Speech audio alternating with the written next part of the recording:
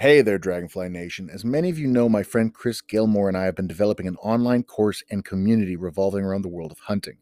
If you are new to hunting or have just started your journey into this broad field of food getting, you may feel a little bit overwhelmed by some of the barriers you may experience. Where to hunt, how to get started, how to find your targeted species, and so many more questions often arise among new hunters. On this online worldwide course, we will help guide and mentor you through your journey to become a better hunter, both through greater success, but also through becoming a better steward of the ecosystems you hunt within. Chris and I are both really excited to begin this journey with you and are happy to offer you, my dear podcast listener, a little incentive to join this amazing opportunity. Just go to www.thehuntersjourney.com and use promo code DFNation100 today and save $100 off the course fee. As well, for our Patreon members, there's a $200 discount that you can access right now. Just go to the Canadian Bushcraft Patreon and you'll have access to the promotional code there. We can't wait to see you soon on your hunter's journey. To know the landscape is to open up a door, to feel deeper connected than you've ever felt before. We know that you will love this podcast, so shut your mouth and listen to Canadian Bushcraft. Hey there, Dragonfly Nation. This is the Canadian Bushcraft Podcast with your host, Caleb Musgrave. I know we've missed a couple of weeks. It's been a very, very busy month, finishing 2 birch bark canoe builds, repairing a wigwam for an Indigenous community near us, as well as traveling all over the place, getting as much work done as we can before the big move for the homestead, for the quarter-acre homestead. So I do apologize. We've kind of lapsed in our episodes. I want to apologize for that, and I want to make it up to you by having a moderately deep philosophical discussion. Why do we do this? Why do we go out and make camping difficult for ourselves? In a lot of ways, that's what bushcraft is. You talk to a lot of through hikers, you talk to a lot of backpackers, you talk to a lot of people that go camping. They're like, no, this is like camping but harder. Why do we do this? Why would anyone choose to build a lean-to in the most inhospitable locations for a shelter? Why would we do that to ourselves when we could have just took a tent or a hammock and set up an easy camp and just went with it? Why do we have to make all of our own stuff in the woods? Why do we have to, instead of carrying it in, like why do we carve spoons instead of just bringing a metal spoon? Why do we learn how to make baskets to carry our gear instead of using a backpack? Why do we use all of these old ways? Why do we use all these clunky, heavy-duty things? I've been reading a lot of recently Horace Kepfert and, of course, George Washington Sears, a.k.a. Nessmuck, but also Colonel Townsend Whalen and the ever-controversial Bradford Angier. And it's come to my mind, come to my attention from reading them again and again. I've read these books, like On Your Own in the Wilderness by Colonel Townsend Whalen and Bradford Angier. I've been reading that book since I was 15 years old. And I still read it at least once a year, if not twice or 3 times a year. And I'll read Nessmuck's book, Woodcraft and Camping, and Horace Kepfert's book, Camping and Woodcraft, 2-3 times a year. These are some of my favorite reads from the perspective of the old timers. And when you read what they're considering as high tech and ultra light, and you realize, wow, that stuff is bulky and heavy by today's standards, it becomes a question like, why do we carry on those traditions? Why do we use canvas tents? Why don't we use nylon tents for wintertime? There's a lot of really good nylon tents on the market these days that are designed for hot tenting with wood stoves. Why do we still use canvas tents? Why do we still use cedar strip canvas canoes when many other, like in this case, in my situation, birch bark canoes, when there is Kevlar, carbon fiber, used to be Royalex as well out there, all these modern materials that can make the canoe lighter in theory and more durable in theory? Why do we do this to ourselves? Why is this what we do? Why do we do bushcraft? A couple months back, actually several months back now, we did a Patreon podcast episode. And on there, Nikki Satira, one of my co-hosts, mentioned like how camping can be miserable. And it's true, camping can be miserable. And often the bushcraft community is the one that makes their lives in many ways miserable because we go into the most remote areas with the least amount of equipment of anybody, sometimes the most amount of equipment, depending on who the people are and what their definition of bushcraft is. But we're the ones that do everything tough. And what are the reasons behind that? Why do we do this?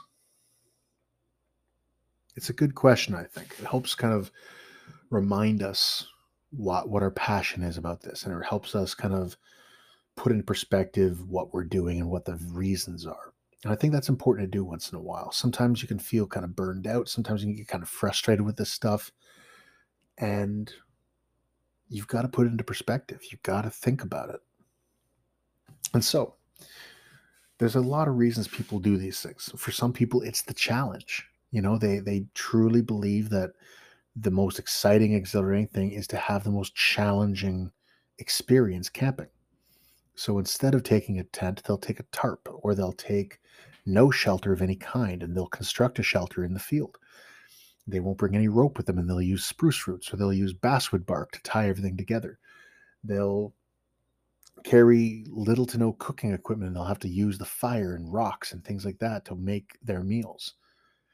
And they find that exhilarating. They find that as exciting. It's their own version of like a roller coaster ride.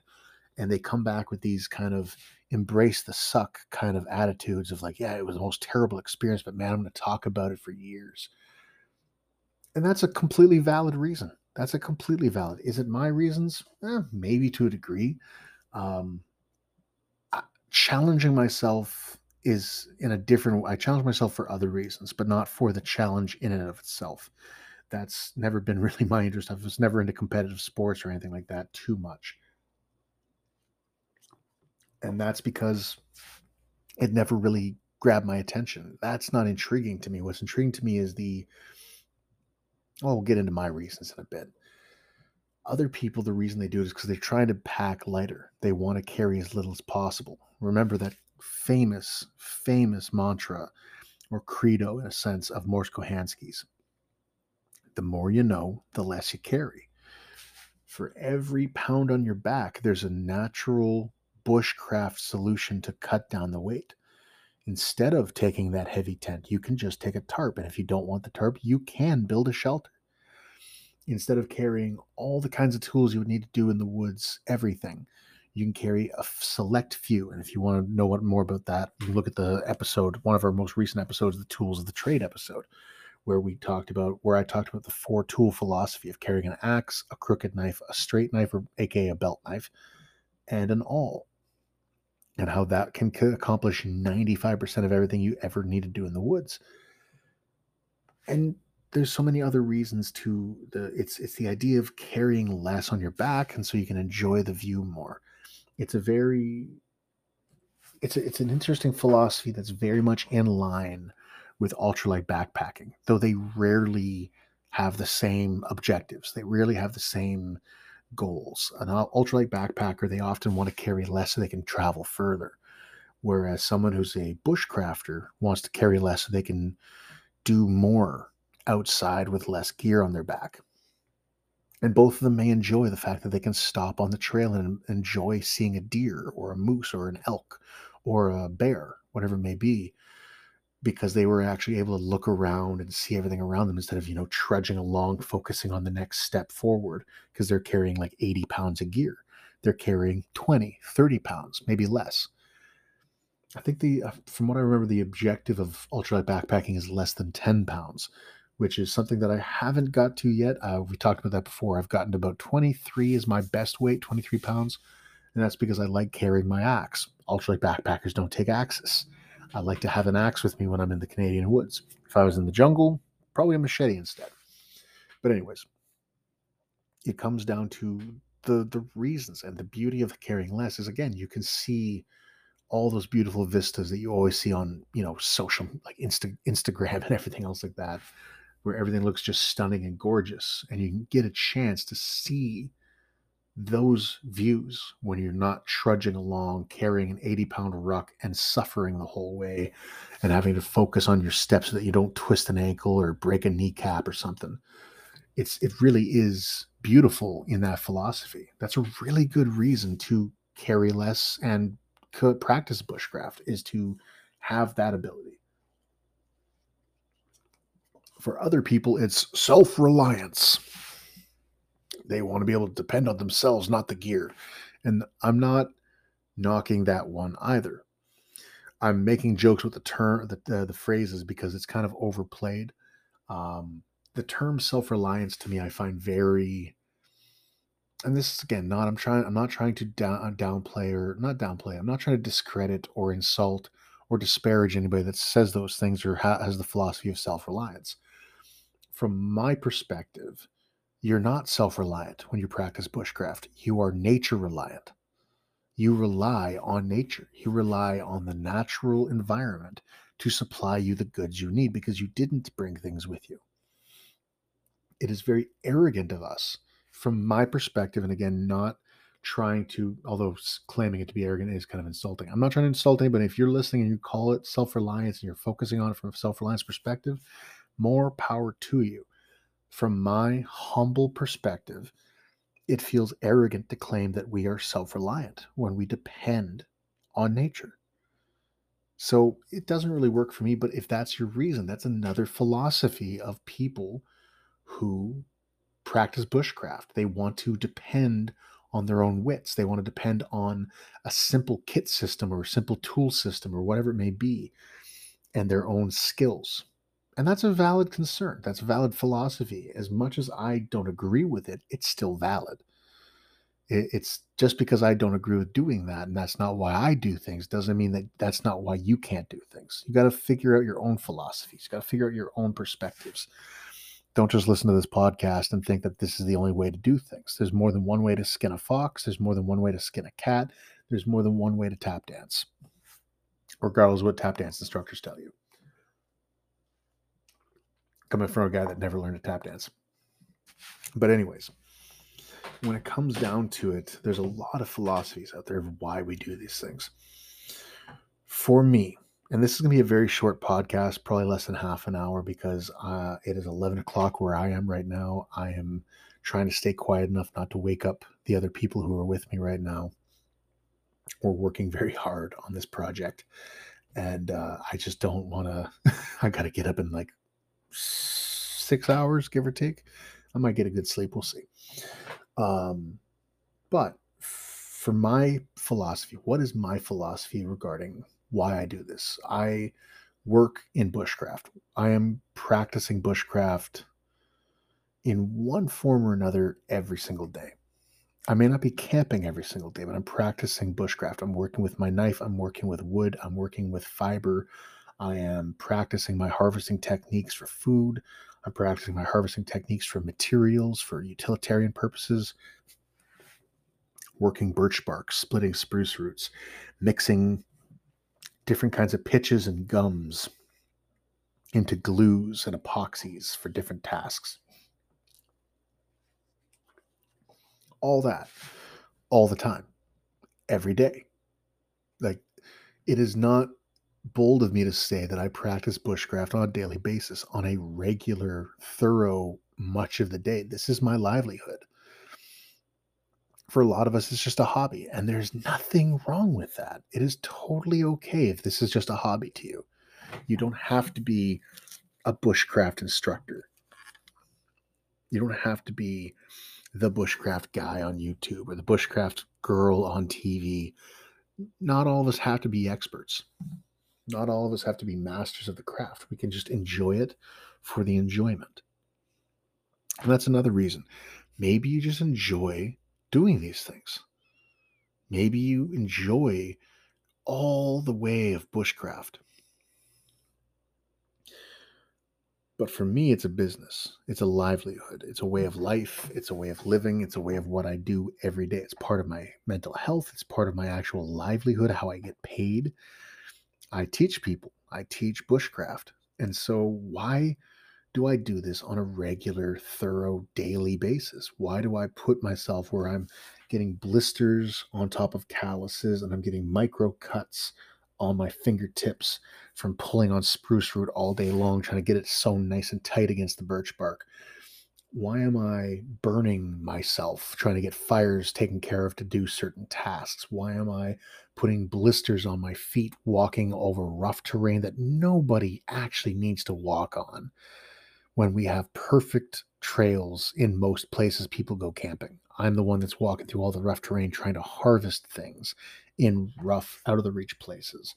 Why am I putting my body through all this? I have a lot of people who meet me at some point or other hear me talk about tendon pockets, which is the term I heard growing up for them.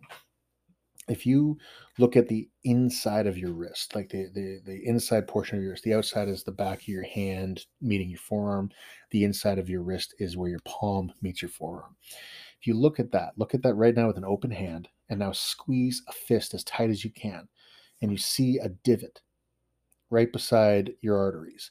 And that's a tendon pocket. That's where the tendons have contracted and retracted and pull things in nice and tight, and therefore the skin drops down because there's not as much ligament in that spot. On my left hand, when I squeeze as tight as I can, it's about the size of maybe a nickel. Yeah, give or take a nickel. When I look at my right hand, I squeeze, that tendon pocket is the size of my entire thumb. My entire thumb, not just my thumb pad, not just my thumbnail. My entire thumb fits inside that tendon pocket. And that's because of years and years and years of use of blacksmithing, swinging a hammer into hot steel on an anvil, chopping wood with one hand to carve, but mostly using a crooked knife, a wagakamon or a mokatagan, to the point that when I finish often working all season, all summer on a canoe build, my hands are in such a bad state. My right hand, sorry, my dominant hand is in such a rough state that I have to physically force my fingers open with my other hand. They stay in a perpetual crooked knife position. The tendons are so overused and the muscles are so exhausted. They can't easily, like, even now I'm trying to open my hand and my fingers can get to like a 90-degree bend on their own.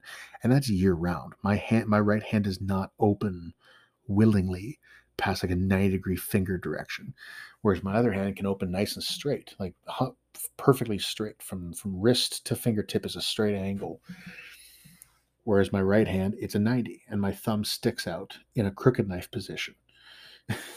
it's I've mangled my hands. I'm 33 years old, and my entire arm and my back and my legs are not built like the average person. I'm not saying I'm jacked. I'm not saying I look like Hulk Hogan or some muscle bound Adonis. I have just certain physique that is just from daily use of my body to get tasks done in the field.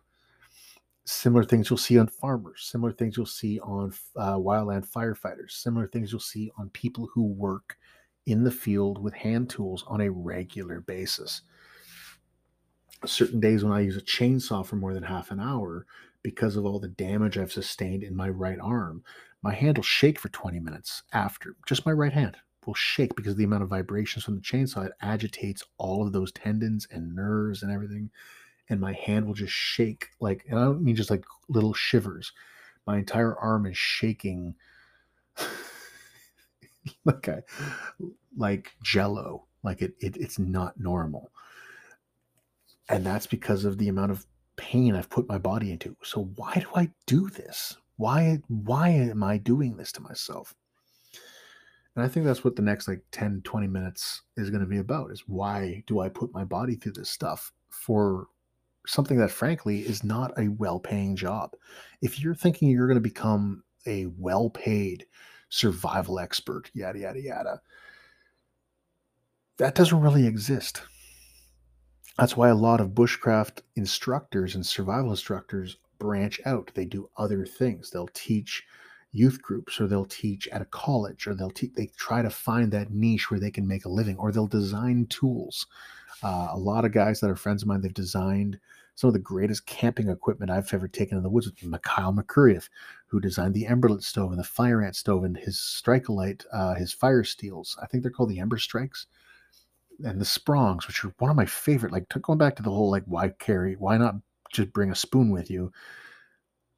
He makes these really cool knife and spoon sets that when you detach them from each other and turn them around, they become a pair of tongs. It is the most brilliant thing I've ever seen.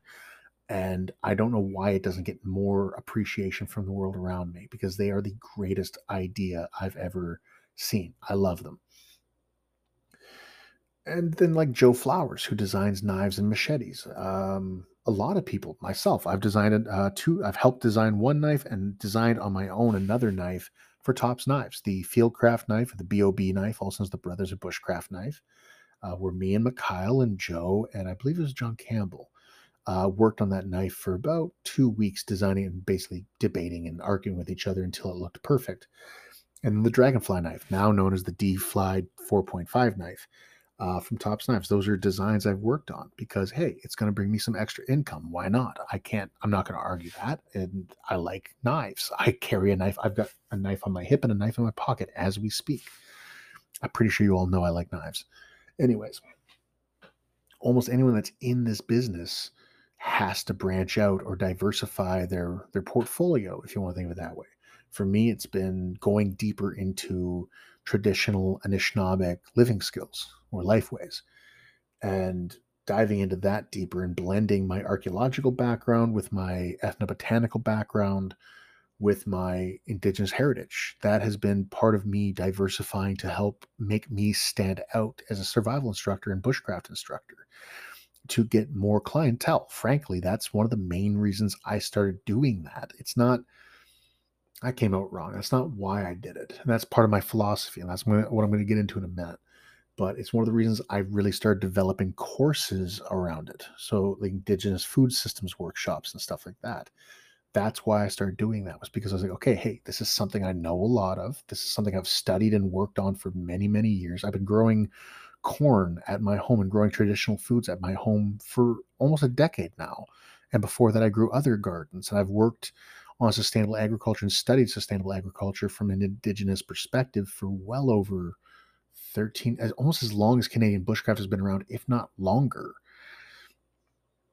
Yeah, 13, 14 years at least. And so that was a way for me to be like, okay, hey, I never thought about this, but Canadian bushcraft can diversify into that. And we're going to teach those things as well. Anishinaabe sugar bush, life on the Anishinaabe trap line, all these workshops that we ran prior to the COVID and hopefully starting up again soon was because I realized I can diversify and make this a niche that no one else that is around me, any other bushcraft school in Ontario, survival school in Ontario, really touches on. But why do I do this to myself? Why do I sleep on gravel with a wool blanket under a cabin awning or a cabin roof with barely any rain protection? Why do I put my body through excruciating pain and discomfort for days, if not weeks, if not months and months and months? I thought COVID would make my life less busy. And then I realized I'm the problem. It's not that people keep coming to me and saying, hey, I need this, hey, I need that. It's me saying, I am needing to do something. And so I built a quarter-acre homestead during COVID-19 while teaching online and doing teachings elsewhere and doing this and this and this. I don't know how to take a break. I really don't. I get people are always like, where do you want to go on vacation? I'm like, I have no idea. Wherever they're going to hire me to do some work. Like that's my vacation, is I go and work somewhere else. That's my vacations. That's as close as I get to vacation. I've never had a desire to just go on vacation. I've always desired to go and work somewhere and do something. That's just how I am. I can't just sit at a resort and just sip on a drink by a pool. It is the most dullest, boringest thing I could do to myself. I'd rather go and work in the same country that resort would be at. I'd rather go work with local indigenous people and see how they live and work with them and do as much as I can to help them out. That's just who I am. So why do I do this to myself? I do it to myself because it matters to me. Bushcraft is one interpretation of my people's heritage. And growing up, there wasn't many people that I could find doing this stuff that were indigenous. There was a lot of non-native survival instructors. There's a lot of non-native bushcraft instructors, and I'm not giving them any discredit whatsoever. This has nothing to do about non-native people. This is everything to do about indigenous people.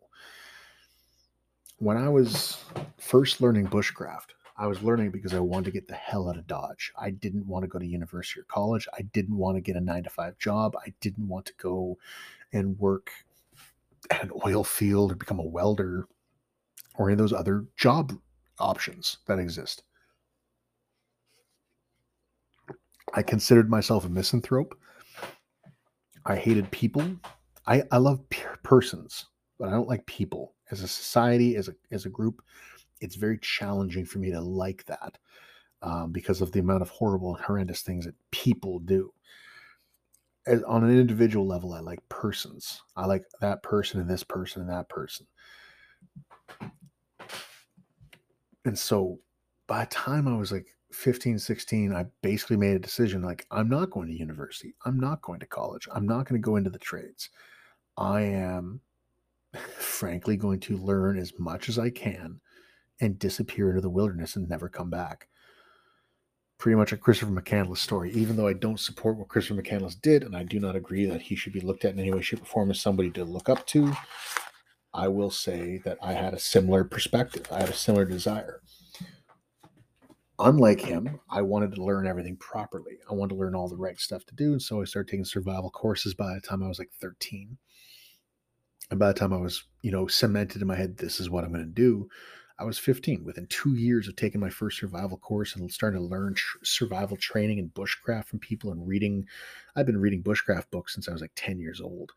I think I was 11 when I got Morse Kohansky's book, and I was like 13 when I got Gino Ferry's book, and I just started collecting like Paul Tauro's Camping and Wilderness Survival book, that big, heavy white book that every person has who studies bushcraft in one form or another, Essay of Survival Manual, all that stuff. The same stuff we talked about in the Knowledge First podcast last year. All started when I was like 11 years old, 10, 11 years old. I took my first survival course when I was 13. By the time I was like 15, I had cemented myself, confirmed to myself, like, yep, this is what I'm going to do. I'm going to learn everything I can and just disappear into the wild and never, ever come back. And when I was 18 years old, I was doing, half-day school. I only had like 2 or 3 credits left in school.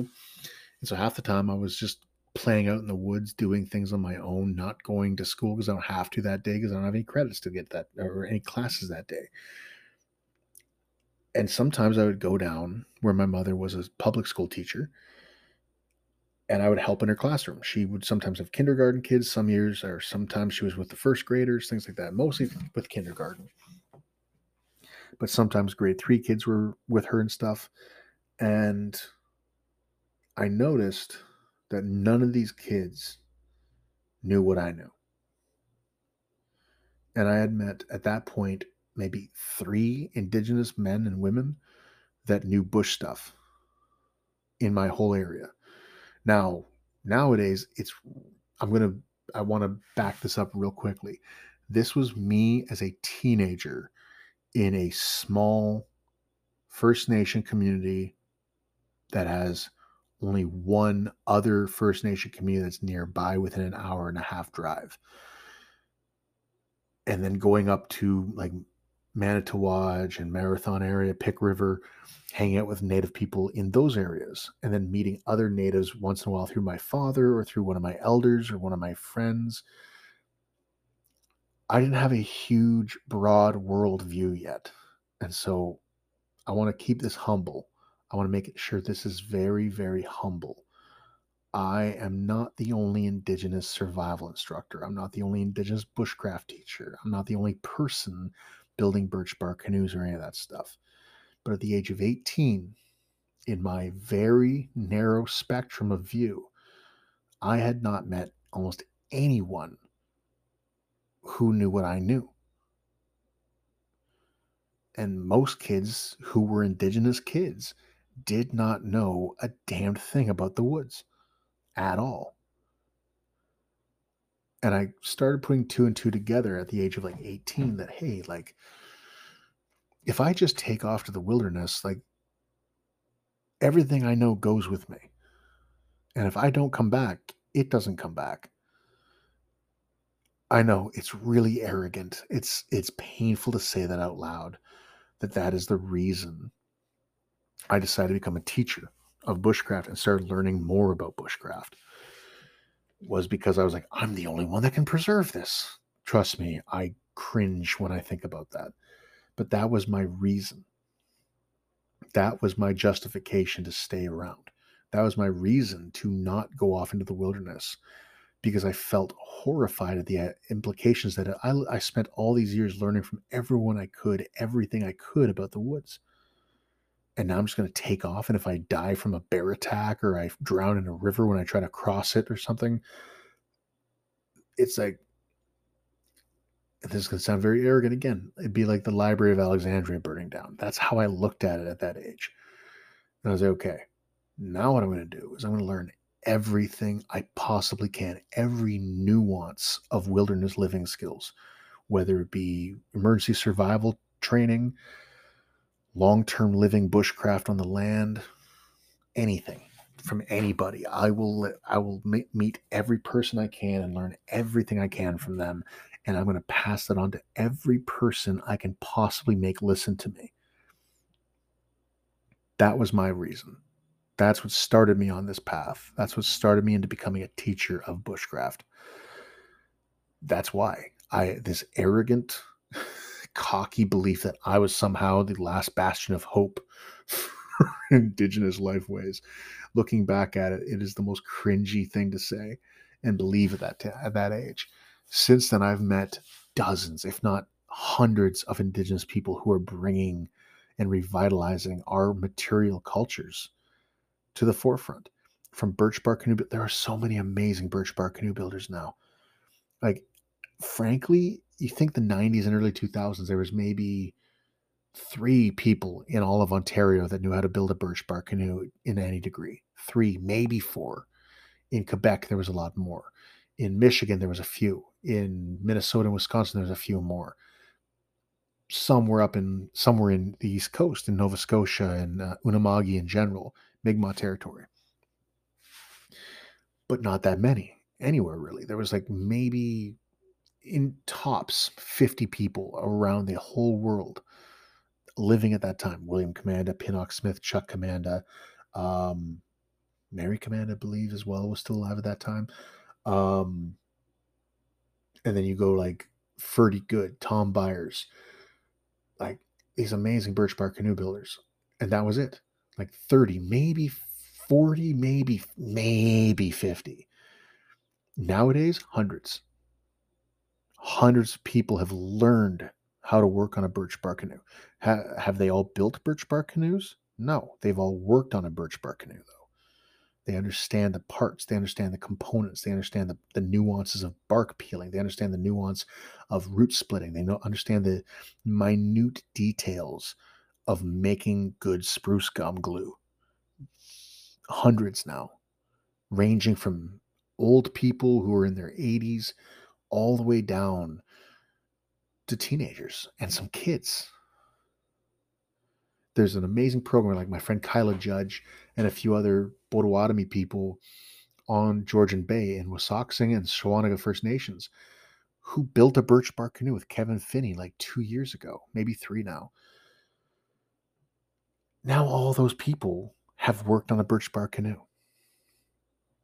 So trust me, I understand that it was extremely arrogant at the age of 18 to think I was the last bastion of hope for bushcraft in the indigenous communities of our material cultures. And that was part of the beauty, is as soon as I started meeting these people, like within 2 years of that decision, of deciding like I'm going to learn everything. I'm going to become the last bastion. I'm going to become the pyramid, not the pyramid, the Library of Alexandria. I'm going to become the next, in my head, Morse Kohansky for indigenous people. I started meeting people who knew more than me within 2 years, and it was so exhilarating. It was so amazing meeting people like Ferdy Good, Kevin Finney, Nick Dillingham. Trying to think of everyone I've met. Oh my God, there's so many. Daisy Costas, man, so many people. Terry Denny, Luke Denny, his son, Hunter Denny, his other son, Jerome Basque, John Francis, the people of the Ulnu or the Mi'kmaq people that I've met, the Pinnock Smith who I met in high school, and was one of the people that motivated me to learn this stuff, and his cousin Chuck Commanda, Stephen Hunter, like these amazing people who know everything that I need to learn. And that started when I was 18 years old. Within the age of 19, I started meeting indigenous people who knew this stuff, and my world opened up. And that ego got knocked right out of the way. And I was like, okay, I'm still going to try to become that person that can carry as much knowledge as possible to help the future. Because I was young, it's like, I'm the next generation that can carry this knowledge. I'm going to learn as much as I can from these amazing people, all of these amazing people that I've had in my life for 13 years plus now. It's incredible, absolutely incredible to me. And now, why I do this, why do I suffer? Why do I beat my body to a pulp trying to get a birch bark canoe built and a wigwam up on the same weekend, doing all these things that I do? Because I just, pardon my language, I fucking love it. It's not just because I do it because of money. It's not because I do it because it has to get done. It's not doing it because I just feel a responsibility to preserve this culture. I don't want to preserve this culture. I'm revitalizing this culture, and I'm doing it with people who are doing amazing jobs of it on their own. My friend Hunter's Cascanet and their partner BZ Gray, who run a Nijmanadoak, a two-spirit hide tanning camp every year, teaching Nishnabek people who are Nijmanadoak, two-spirit Nishnabek, how to tan hides the old way. That's fucking amazing. Absolutely amazing. Meeting young native men and women who are building birch bark canoes, learning how to build birch bark canoes, learning how to make cradle boards, learning how to sugar the old way without steel evaporators, without cast iron cauldrons, learning how to do it with clay pots and wooden sugaring troughs. That is absolutely my bag. That is absolutely my obsession. Whether it's growing corn or growing traditional foods of any kind, or ricing, or harvesting maple sugar, or acorn food processing, everything bushcraft that is in any way, shape, or form tied into the indigenous people of the land anywhere in the world. And remember, everyone is indigenous to somewhere. And I fucking love it. Absolutely, positively, truly love it. The last couple of days, I've been working very hard in the field, and it's back-breaking labor, and it is exhausting, long days, very little sleep, a lot of traveling, a lot of back-breaking labor, a lot of heartbreaking moments to try and get what I got to get done. And I heard someone say to me today, I don't know how you do it. And it dawned on me, it's because I love it. I absolutely love it. I live, breathe, think, sleep bushcraft all the time. It's in my head. And yeah, I'm thinking about other things too. I'm thinking about Magic the Gathering because I'm a freaking nerd. I'm thinking about Marvel Cinematic Universe because I'm a freaking nerd. I'm thinking about Star Wars because I'm a freaking nerd. I'm thinking about food because I'm a fat guy that loves to make food and eat food and play with food and explore food in different ways. But it all, for me, ties back to bushcraft in one way or another. Everything in my life ties back to bushcraft. It is what I live for. It is what I'm made for. It's what I truly feel is my personality. And growing up, I was that kid that had like struggles trying to fit in and having a hard time trying to, feel accepted. And I was told by a few people over the years, like you have this like one track mind and personality. That's all you do. That's all you think about is like this one thing. And it's like kind of annoying that that's all we hear you talk about. That's all we hear you doing. That's all we see you doing. There's not a lot going on in there, Caleb. Yeah. And I don't care because I fucking love it. It's everything to me. If I could live just like I wanted to when I was a teenager, right now at this age, 33 years old, 20 years after I first had the thought in my head of like just move into the wilderness and never come back, pull a full My Side of the Mountain or Brian's Return from Gary Paulson's Hatchet series, whatever it may be, it comes to mind all the time. Like it's part of my retirement plan. Part of my retirement when I finally, because very few bushcraft instructors ever actually retire. But if I do decide to retire, you'll know because there will be no more podcasts. There will be no more Facebook Live or Instagram Live sessions. There won't be any more Patreon. There won't be any more anything because I'll just be gone. I'll leave all of Canadian Bushcraft to Ryan and Radek and Christina and all of our awesome staff at Canadian Bushcraft to manage on their own. My retirement will be me grabbing a canoe, grabbing 2 or 3 packs of gear and food, and disappearing into the wilderness and never coming back. That is my retirement plan. So if you don't want that, keep taking classes from me so I can keep having a justification to stay around. It's my best sales pitch I got, folks. Speaking of that, the hunter's journey begins very soon.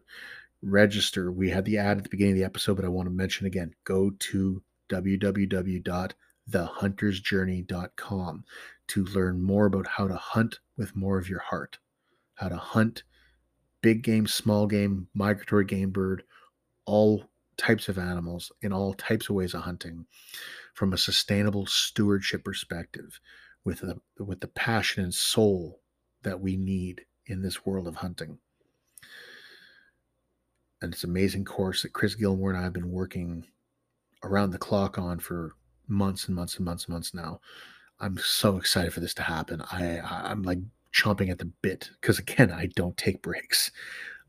I've had people ask me if I get burned out. I wonder once in a while if I'm burned out. I'm just tired.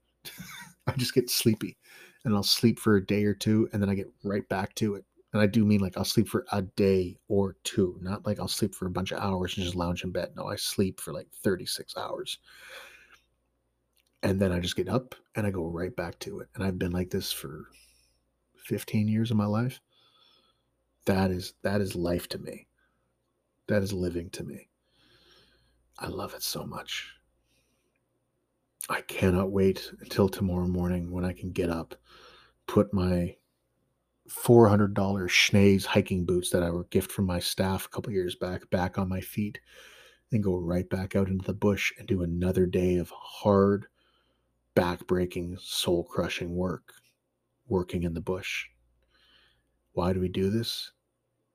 Regardless of your philosophies, regardless of your path, regardless of your perspective, the reason why we all do this is because we freaking love it. And there's nothing wrong with that. I want to thank all of you for paying attention to the podcast tonight. I want to thank you all for joining me on this soulful little exploration. You all mean a lot to me. I appreciate every single one of you. I especially appreciate our patrons on Patreon. People like Arbuckle, Adam, and Niall Gallagher. Or Neil. Niall or Neil, I'm so sorry. I don't know your spelling very well. So if you want to message me on Patreon to give me a good phonetic spelling of how to pronounce your name, I will pronounce your name again later. People like these three and Renee Nolting, all these amazing people on our Patreon. You're the reason that we can keep doing this. You're the reason we can continue to make this podcast happen. Make sure that we can do it because of the right equipment, do it because we have the right the right gear and software set up to edit all this stuff and put this all together for you. The finances to help keep the electricity on and the internet running so that I can make these podcasts and put them out to the world. The fact that we can keep doing this, the fact that sushi is being fed so that she doesn't try to eat me in my sleep, the fact that the ducks and geese at the quarter acre homestead are being fed so they don't try to raise up and revolt against me.